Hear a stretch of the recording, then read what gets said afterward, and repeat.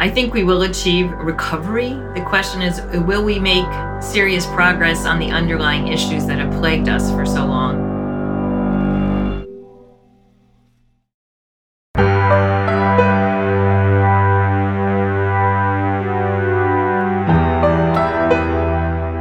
What impact does the pandemic have on the global trading system? What role will trade play in the global recovery and global economy of the future? After COVID-19, what steps are needed to make the trading system more sustainable and more inclusive? These are some of the questions tackled by the AIG Global Trade Series 2021, a series of podcasts brought to you by AIG in partnership with some of the world's leading centers of expertise on global trade. The series moderator is Rem Korteweg of the Klingendahl Institute.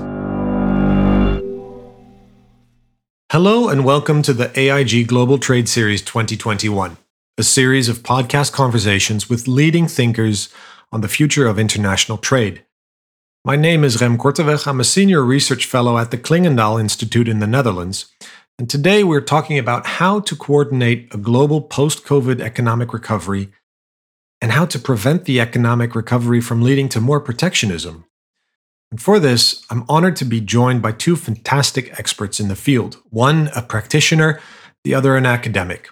From Washington, D.C., I'm joined by Mary Lovely, senior fellow at the Peterson Institute and professor of economics, and Melvin A. Eggers faculty scholar at Syracuse University's Maxwell School of Citizenship and Public Affairs. Mary's expertise focuses on international economics and China's development. And from Paris, I'm joined by John Denton. John is the Secretary General of the International Chamber of Commerce. He is a well-known global leader in the field of international trade and investment.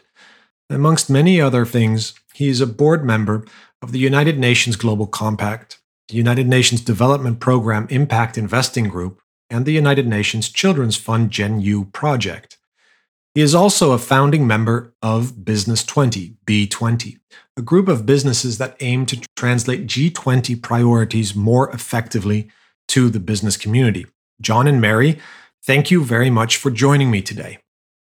Now, in order to shield themselves from the impact of the pandemic, countries have been pursuing self-interested policies. Whether we look at vaccine rollout or access to critical medical supplies, it appears that nationalist reflexes are actually quite strong and that dependencies on suppliers abroad are sometimes seen as a liability. And a narrative is starting to take hold that economic resilience can only be achieved through more self-reliance. And obviously, this has detrimental consequences for the future of international trade. Now, before we get started, we're recording this 1 or 2 days after the G7 summit at Carbis Bay, Cornwall.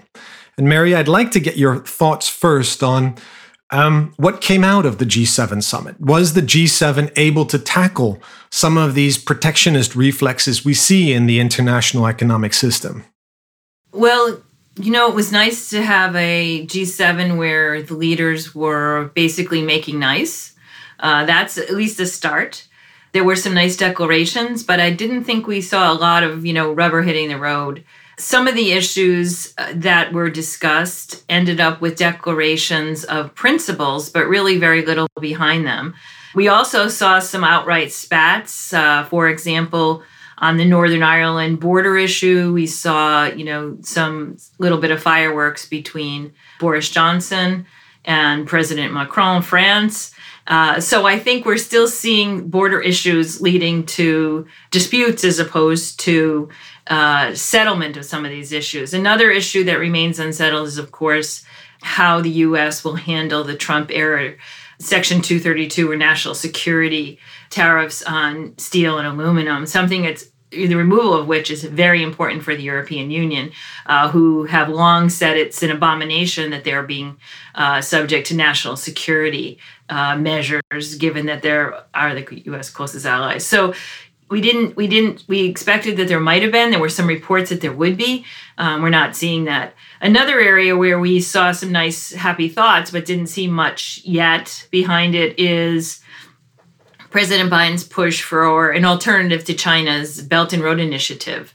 This could be potentially very important for Western leadership, but we don't really have any idea of where the financing for that will come or how it will be rolled out and how quickly it will be rolled out. So again, some nice change in tone, some promising ideas, but not a lot of details.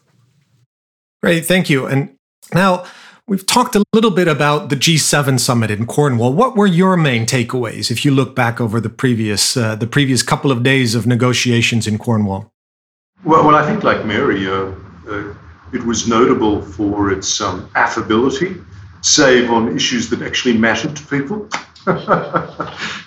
And I say that because I think one of President Biden's hallmarks has been he's certainly created a more affable and amiable environment in which discussions can take place.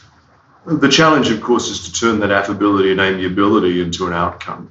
And what's interesting for me, we had a particular focus in the ICC. We focused on three things: growing the global economy, reviving global trade, and advancing sustainability. And in particular, with the first two, we're heavily involved, and I sit, for example, in the COVAX Council as the only private sector representative, which in itself is an interesting observation. But we see the issue of ending the pandemic as the best prospect for actually enabling growth in the economy, so we're heavily involved in that. And when we talk about ending the pandemic, we actually do mean ending it everywhere. So I'm heavily engaged in the debate about equitable access. And so we were very focused in the lead up to this summit in Cornwall on what we were told by the leader of the G7, the Prime Minister of the still United Kingdom, that we would see an outcome on vaccine distribution which would be of the same quality and ambition as the Marshall Plan. So judging the outcome by the test that was set by the leader of the G7, we mark it a fail. I know that sounds a little cruel, and to some it might sound a little churlish, because there is no doubt that the leaders of the G7 have promised to increase access and distribution of vaccines by what was originally 1 billion, though the fine print now looks a bit closer to 800 million, big numbers no matter what. But they know what the true number is that needs to be achieved, and it's 11 billion. And they have chosen not to achieve that number. They know what's important, and they have decided against that. So from my perspective, if we're seeking to grow the global economy, and we see bringing the pandemic to an end, and we see the equitable access to vaccines and improved production and supply of vaccines as critical to that, then the G7, as affable and as amiable as the environment may have been, has not lived up to the hype. In fact, it almost looked to a cynic, and far be it from me to be cynical. I'm ultimately a business person, so I'm fundamentally optimistic, as a well-orchestrated distraction. As I say, they know what is important. They know what the number is that is needed. But what they seem to be doing is balancing that against what they see as domestic political risk. That's hardly global leadership. Now, that's the key issue we focused on, to be frank. And we are obviously focused on digital issues and trade issues as well. But I thought bearing in mind I had the opportunity to just get that off my chest. Yeah. Well, but I mean, in all frankness, the COVID pandemic has shown us instances of nationalism, of economic nationalism, but also very strongly of vaccine nationalism, both on the side of the European Union as well as on the side of the United States. How do we get beyond that mindset? Well, I think defining the problem appropriately and accurately would help. The argument I've had with the European Union, particularly when it introduced export controls on the export of vaccines, was that they were actually dealing with the wrong problem. The actual issue was not redistribution of what exists, but actually the increase in the ramping up of supply of what we need. How do you increase production and enable supply chains to operate effectively? That's the right problem. And I don't know about you, but a discussion that I suppose I've led on a global basis is that, don't you get the feel that no one's actually kind of running this show? that there is actually a lack of governance. One idea that we come up with was that maybe we should create some global governance to enhance the capacity to increase production and enable supply and plan for the future.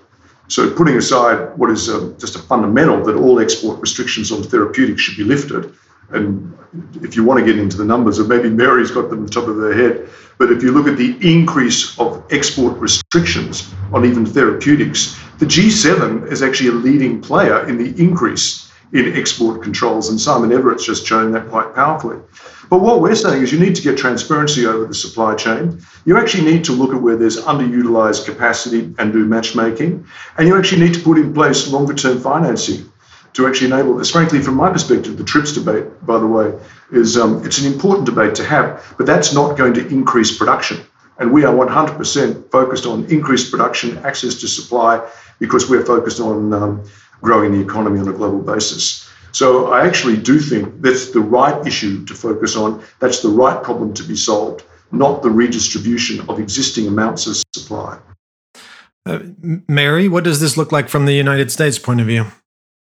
Well, I think John is right. We are facing, rather shockingly, government failure. And I think that to solve the problem, coordination is needed, but also some recognition of what kind of incentive-compatible sort of institutions could be built. So when the pandemic hit, there's a surge in demand that the private supply chains haven't been built to meet, because it's a shock. Nobody saw it.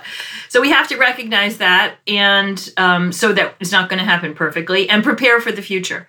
Given that, we also have to recognize that there's enormous and really, I think, unresistible pressure on national authorities to meet the needs of their citizens. So we decry nationalism, but in my view, I think that this urge has to be built into systems that would be built going forward. And I know that's probably a little different than some people, but if we think about what the politicians are going to do, they have to meet the needs of the people who elected them.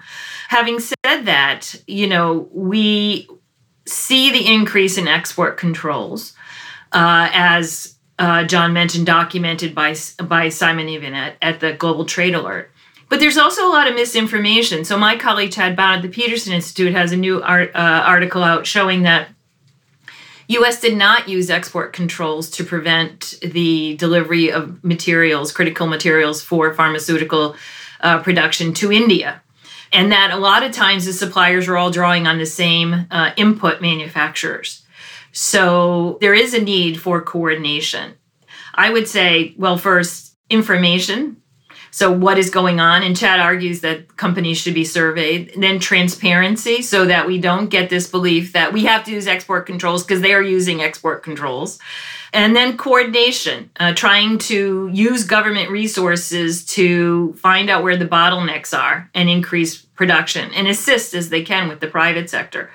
That requires cooperation across companies, between the private sector and the public sector, and then, of course, across borders, all of which has to be built on a foundation of trust, that companies that engage in this, won't end up holding the bag, that they'll actually be valued for their contributions, that the companies that are chosen to participate are chosen on a fair commercial basis, not because they, gave money to the latest campaign, something that we also saw in the United States.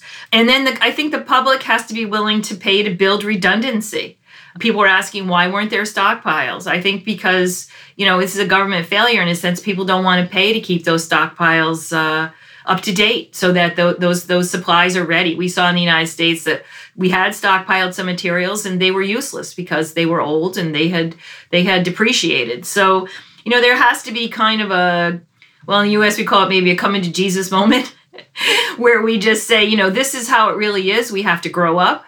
And we have to look and say there needs to be coordination, but there also needs to be public support so that when the next big shock hits, and hopefully it won't be as bad as this one, but nevertheless, even when it hits, it will be a lot less destructive than this one if we are more prepared. I think that the information is a key. What happened? Where did systems break down? And then looking to create a new system that's built on information, transparency, and coordination across these various actors. I couldn't agree more. I mean, this is this is a piece that's missing, which is why we sort of devised this idea for the ICC Global Clearinghouse. But again, we surrender ownership. It's actually really around transparency, matchmaking, and sort of using resources and actually getting prepared for the next time around. And it needs to be curated as a public good. We've done the analysis on antitrust. It's all superable. It can all be achieved. So we're pleased on one level that the elements are being clearly articulated. It must be a good idea because everyone else is starting to claim it now as well, which is even better. But it's not being operationalised, and that's the bit that's why, by the way, I'm really glad that someone like Dr. Ngozi is at the WTO, because of all the existing institutions in the Bretton Woods play, in a way, the WTO needs something like this the most because it's basically looked at 3 years ago and dismissed by many as dysfunctional. But bringing a relevance to the WTO into the COVID period, this period of the pandemic, and actually enabling a leadership coordinating role is something that could be transformative, which is what I've argued the WTO was missing for the first 18 months of COVID. But frankly, under Ngozi, because of her experience in Gavi, her understanding of from her time at the World Bank, etc., and the finance ministry, she's potentially she is the right person, but she's potentially transformative, I think, of this opportunity.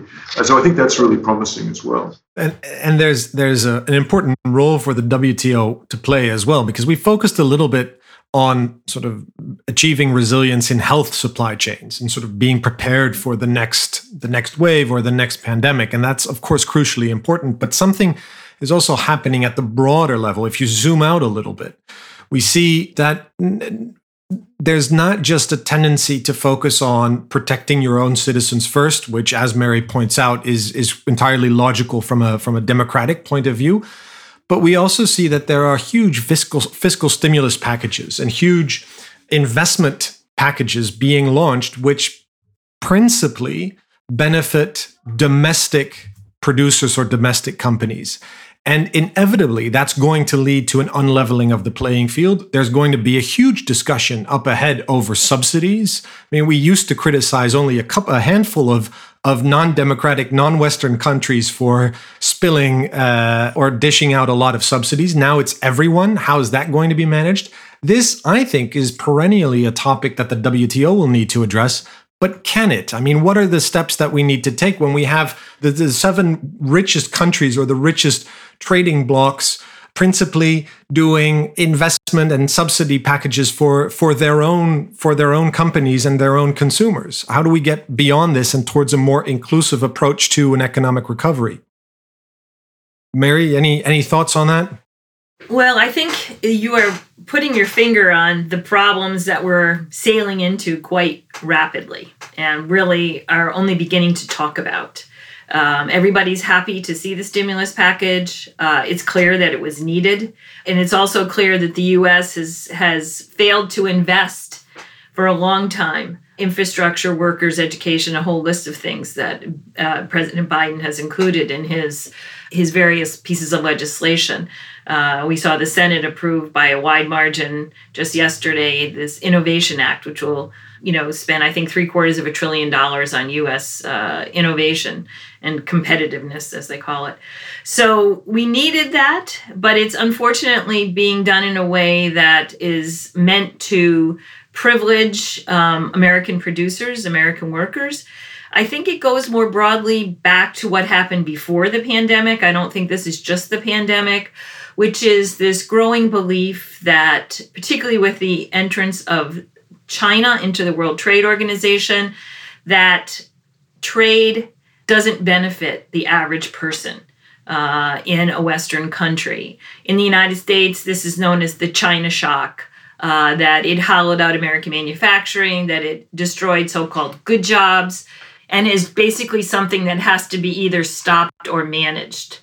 That's a problem because it really has gotten this idea that trade is mostly bad for the American worker, and the impulse to help to develop the less developed parts of the globe has really been jettisoned. The word technology transfer was a good word. It was a good phrase. It was built into the Doha round. It was meant to be a round in which technology was transferred to help, lift up the poorest people in the globe. And now technology transfer is seen as something that's very negative and associated only with China. I think we're seeing this not only in trade policy, but also in the increasing number of restrictions on inward foreign investment, which is something that Simon Evenet has also carefully documented.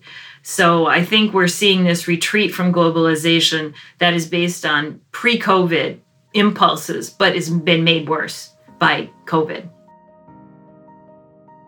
We're going to take a quick break, and when we return, we're going to continue our conversation with Mary Lovely and John Denton about how to coordinate global post-COVID recovery without resorting to more protectionism. At a time of sluggish and uneven global growth, when geopolitics and the pandemic are stressing the rules-based global system, conversations about international trade and its contribution to global prosperity have never been more important. If you would like to listen to more podcasts on global trade, search AIG Global Trade Series 2021. This series is brought to you by AIG and its partners, the Institute of International Economic Law at Georgetown Law School, Chatham House, the Klingendahl Institute, the Research Institute of Economy, Trade and Industry, the Jacques Delors Institute, and the International Chamber of Commerce, UK and France. The Bertelsmann Stiftung is a knowledge partner of the series.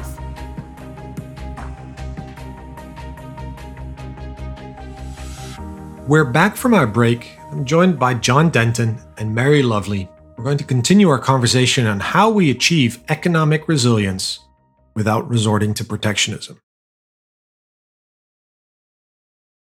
What you're saying is that the COVID pandemic also brings out probably the sharp edges of that trend that's already been developing over the past couple of years, if not decades. What I'm interested to hear from you, John, is to what extent can international business play a role in pushing back against that narrative, or perhaps even these policies that tend to emphasize looking after your own first and sort of retreating behind your own subsidy packages, and to achieve economic resilience by logging out of the international economy? Yeah, well, one of our jobs, I think, is to show, particularly if you take what we do around growing the economy, reviving global trade and advancing sustainability, is to show that it's a lot more interconnected than people like to think. Even if you look at all the reshoring packages that were offered both under the last US administration, and more specifically, looking at the Japanese reshoring packages that were offered, how little effect they actually had. Because the reality is the way in which value is created on a global basis actually is influenced by the operation of global interconnectedness. Now, it may vary from time to time, and clearly there'll be some reorientation and some hardening, but also let's not forget supply chains actually generally functioned during the pandemic, and also we were able to get most things delivered. The private sector's innovation and its ability to actually, in a way, ride the government interventions and still create a functioning global supply chain and platform is a tribute, I think, to the ingenuity of the private sector, and in a sense also the falseness of the narrative portrayed by governments about the failure of supply chains. It was not accurate. But part of our job, I think, and part of the job of business is to show this interconnectedness, and not just to shout about it, but to prove it and to show, for example, on vaccines. One thing that really got up my goat, as we say in Australia, which has really irritated me, was that in many respects, the first iteration, even of COVAX and government support globally on vaccines, was all seen as an act of charity. You saw the development ministers trotted out to actually deal with these issues. Whereas the argument we put and we proved through a very extensive piece of economic analysis is that it's not an act of charity, it's in your economic self-interest And we're actually seeing it now because if you look at the challenges to the construction industry, for example, in the UK right now, it's because of the absence or the difficulty getting access to a number of the inputs required to feed the stimulus packages we talked about. And in Germany, for example, you've seen Volkswagen announce that it will make 100,000 less cars because of supply chain issues. The reason I'm pointing to that is that what we argued was that the actual economic analysis should, when you look at vaccinating the world, look at the risk of not doing so. And it's the breakdown of that interconnectedness. The fact that right now you've got the second or third surge in Thailand, which means it's impossible to get to the rubber plantations, to get the rubber, to get access to rubber, which is used as an input for tyres, is actually going to hurt manufacturing jobs in Ohio. It's that interconnectors, and we priced it. It's a $9 trillion hit to the global economy if left unchecked, and half of that actually will hit the developed economies. That's 4.5 trillion. So the piece that's sort of going back to Mary's point, there is a kind of a false narrative that's emerged that interconnectedness, or trade as it's called, is a bad. But actually, we show the failure to avail yourself of it is actually the negative. And the failure of politicians to be able to absolutely lead on an economic argument is kind of like pretty telling. And so that is an issue here. There is actually the political argument available, and the other issue that business creates is actually the political cover. The political cover to do something about it. We actually create that as in our arguments. The political leaders are not on their own. We are prepared to actually argue these cases. But isn't that fascinating but frustrating at the same time? Because what both of you are saying, if I can paraphrase you, world in 2021. No, but it's what both of you are saying is actually that the story of the COVID pandemic is one of the success of global supply chains. It's a story about that global value chains work, that interdependencies and competitive advantage, and putting your production in areas which are able to do so most efficiently and effectively makes sense. But politicians, whether from the left or the right, have internalized this idea that the pandemic proved that supply chains have to be reshored, that global value chains are a liability. Does this mean that there is absolutely no role for the reshoring or the decoupling agenda, Mary? I'm really thankful for the work that John's organization is doing, because we know that this type of investment in global vaccination will pay dividends for the North, for the West, and this case needs to be made. I would say that supply chains did work. That doesn't mean that they were perfect, that we were hit with this enormous shock. Unfortunately, I think how people saw it was not correct. We've already talked about what we think needs to happen, but it's easier just to blame somebody else and to say so-and-so isn't sharing than actually, I think, in a lot of ways, to grow up and say, no, we actually have to put some money here to make sure that the next time it's easier, and money into vaccinating the rest of the world so that we can move on. So the narrative that, resilience equals self-reliance, I think, has been shown repeatedly to be false. Self-reliance means you're on your own if a shock hits your own. For example, as we saw with the flooding in Texas, without trade, you have no way to get supplies that you need from other places. They can't be just turned on after you've turned them off. So this view that self-reliance is the way to go, is the definition of resilient supply chains, is really false. And we're also seeing governments kind of hit the screen in terms of how they can achieve that. As John said, the Japanese program, which I think was for this type of program, was designed rather intelligently, still has had very little impact. I say intelligently because it at least admitted that there were some things that weren't going to be ever done again in Japan. So that hasn't had much effect. So the question is, how do we move forward? Should governments be involved in supply chains? I think it's inevitable that they will be, and unfortunately, our increasing hostility toward China kind of obscures what we need to do and is used as an excuse for almost anything. But I think we need to just step back and say, what do we want supply chains to look like in 10 years? And then to figure out how to get there. Instead of taking a piecemeal approach and expecting that these things can be done instantly, to move in a deliberate way to say which supply chains really need to be either at home or with trusted, so-called trusted partners, and which can remain in China or in other parts of Asia. There's also, we have to not decouple where it's sort of feudal. So, for example, in places where there's other suppliers or in places where our allies are not going to support us. Let me give a good example, or I think it's an interesting example, which is that CATL, the big Chinese battery producer, has invested in Germany and is building batteries for electric vehicles. It will be important in meeting the increasing demand in Europe for these batteries. Would that investment be allowed in the United States? I think it's questionable whether it would have passed review in the United States. As we've seen from the Global Trade Alert, this type of review is becoming more prominent, more of a barrier to foreign investment.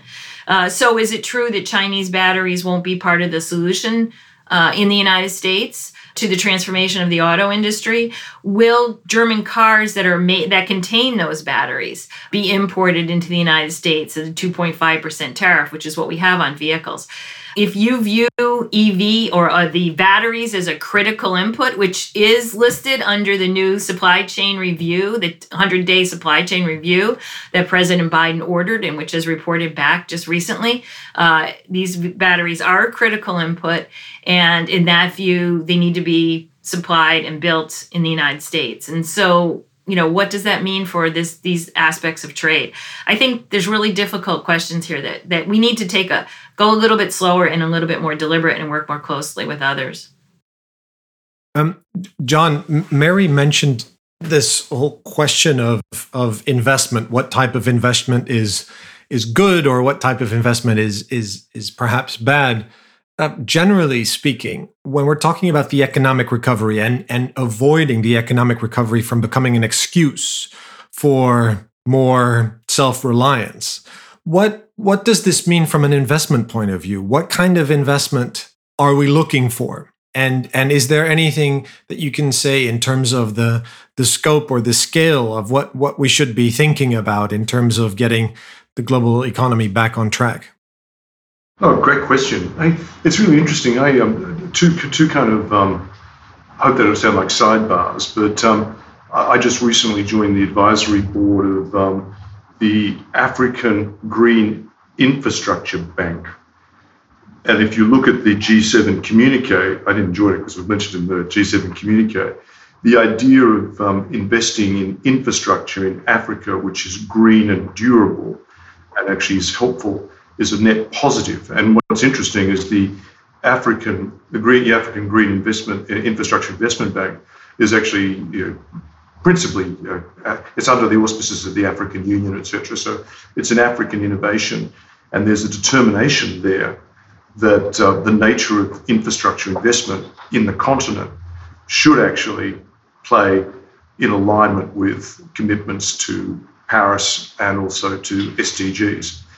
Another, I hope again it's not a sidebar, well, it's probably not. So I did an analysis of, we did an analysis, I didn't personally do it, of the G20 stimulus packages, to have a look at them.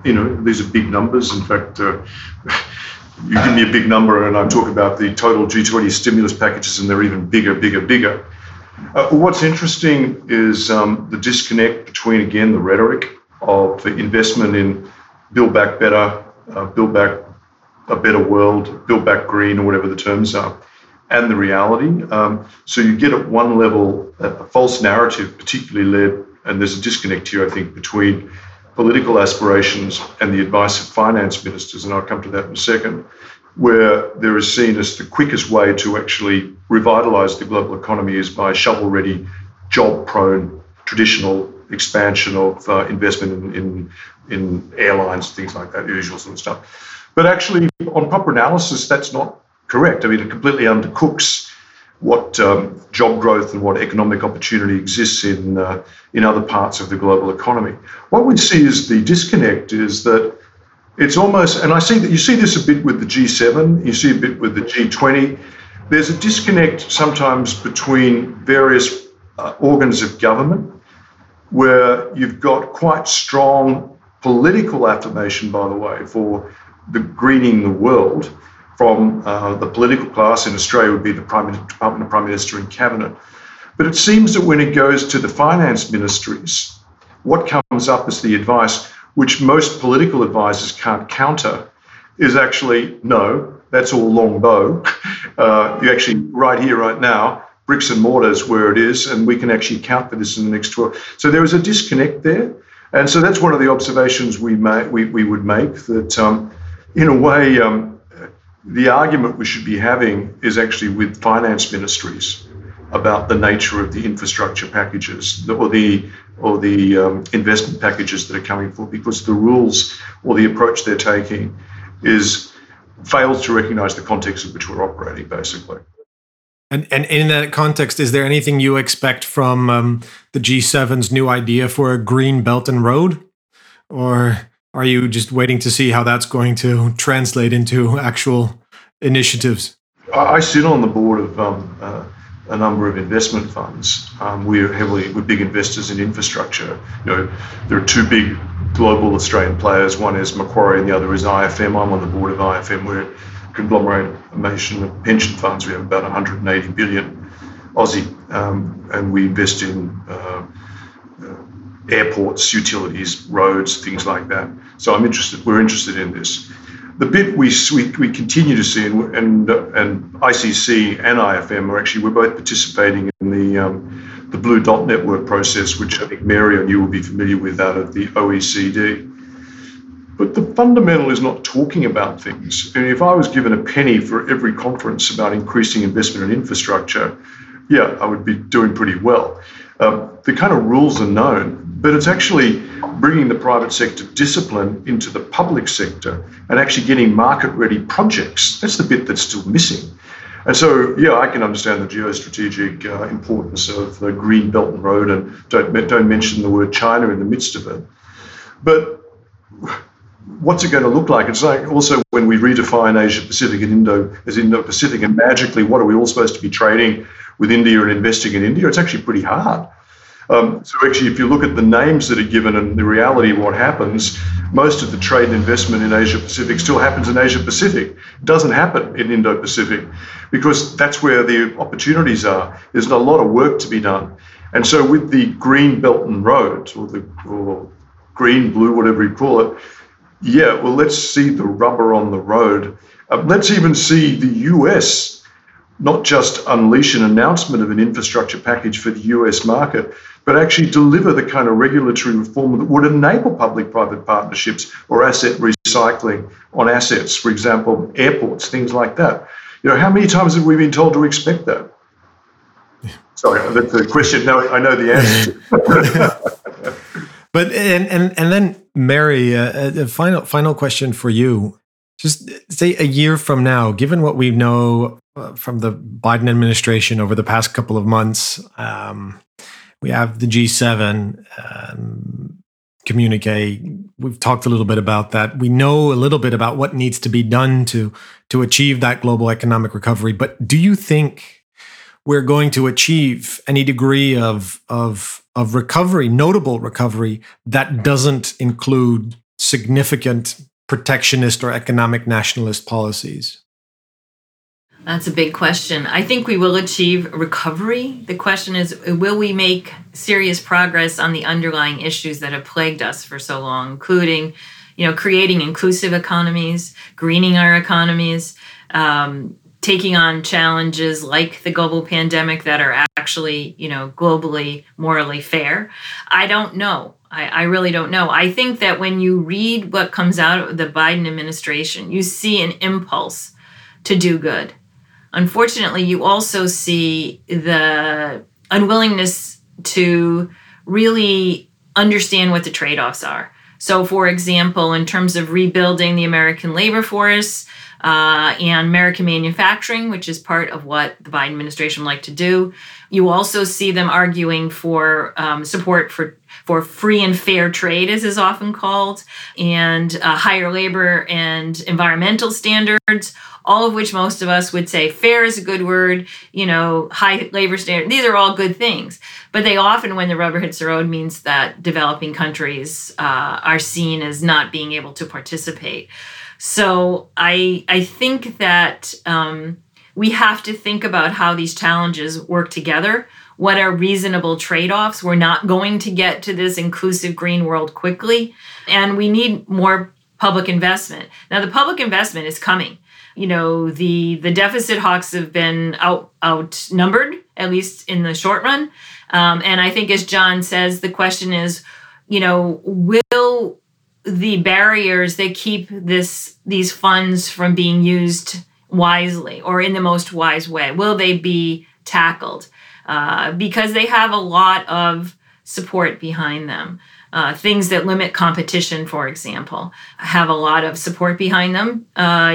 Just like the U.S. I hate to say it, but a very simple thing, U.S. steel and aluminum tariffs. It seems like a no-brainer that they should be pulled off of Europe, but we see that they're still not. And it's unlikely that they may be or that they will be until after the midterm elections in the United States or even after the next election. So, that just shows how hard it is once these interests are there to do the right thing and to face up to the fact that there are some really difficult trade-offs. On greening the economy, we know what it is. We have to sunset a lot of the fossil fuel industry, and in the United States, that's a hard, bitter pill to swallow right now. Yeah. Well, we'll have to return to that in about a year's time to see where we stand in the run up to the midterm elections. But John, for you, final question: the international private sector must look at some of these conversations that policymakers and governments are having and think, "Oh my gosh, here we go again. We've been around the corner. They don't understand how business really works." What do you expect if you look into your crystal ball, say a year from now? Have we improved that narrative about economic resilience not equating self-reliance? Or is business just going to do what business does, ensure that the products and the services are delivered despite what governments say? Well, let's end on a positive note. I think business will do what business does. And I think what the ICC will do will be to seek to enable that. What I mean by that is clearly a critical issue, putting a priority on this, is enabling a globally curated commons for digital economy. The likelihood, to be frank, of global cooperation being such that we can achieve that is pretty low, and yet we must have access to it because the risk of failure to have not even interoperability is perfect, but coordination is actually really important from a business perspective, which is why an institution like the ICC exists. Frankly, we are independent, for purpose, not for profit. Arguably, we're the largest second-track diplomatic process in the world. I mean, we have ICC China in the same room as ICC Australia. They're actually talking, which is kind of, but also ICC Syria with ICC USA. So we are there. So what our job then is, when governments can't act, it's for us to stand up and actually govern that space to the extent we can. And we have one benefit: not only are we for purpose and not for profit, we actually also have our own courts. So we actually do have the potential for a governance model. We've done it before.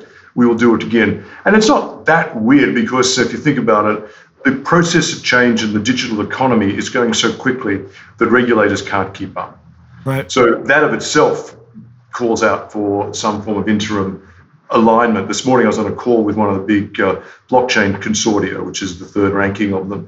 They now recognize they need some governance as well because of the risk of a lack of trust of the way in which they operate, undermining their capacity to operate at the level they need. And we think we should be enabling that. And we think that until governments can catch up, we need to curate it. We also think in the end, what we may be able to do is discern those areas which we just should not be fighting over. It's interesting, in the G7 utterances, it's pretty clear that it's united within the G7 that they should not be fighting with China over climate change. That seems to be one area where we want global cooperation. We would like to creep that into the digital economy, to be frank. And then sometimes you've got to use use that positive territory. So I think business will go on doing what it's going to do. I think there needs to be some deep reflection about the role of existing international organizations in the governance model there. You can only be disappointed in the performance of the United Nations, and I'm not personally criticizing anyone there, but it's just that it has not functioned in a way that's actually enabled greater cooperation. In fact, it's become a perverse tool the other way. So something's not working there that we need to reflect on. And the point you made at the beginning, the necessity for global governance, not just related to the issue of vaccines or health supply chains. It covers the broad gamut of international trade policy, I would argue, and that's very well taken. Unfortunately, this is all we have time for. So I'm going to thank you very much, Mary Lovely, Senior Fellow at the Peterson Institute, and John Denton, Secretary General of the International Chamber of Commerce, for joining me today. And thank you very much for sharing your time and your insights with me. If you are interested in the other expert conversations that are part of the AIG Global Trade Series 2021, please go to our website at www.aig.co.uk/GTS. Thank you very much.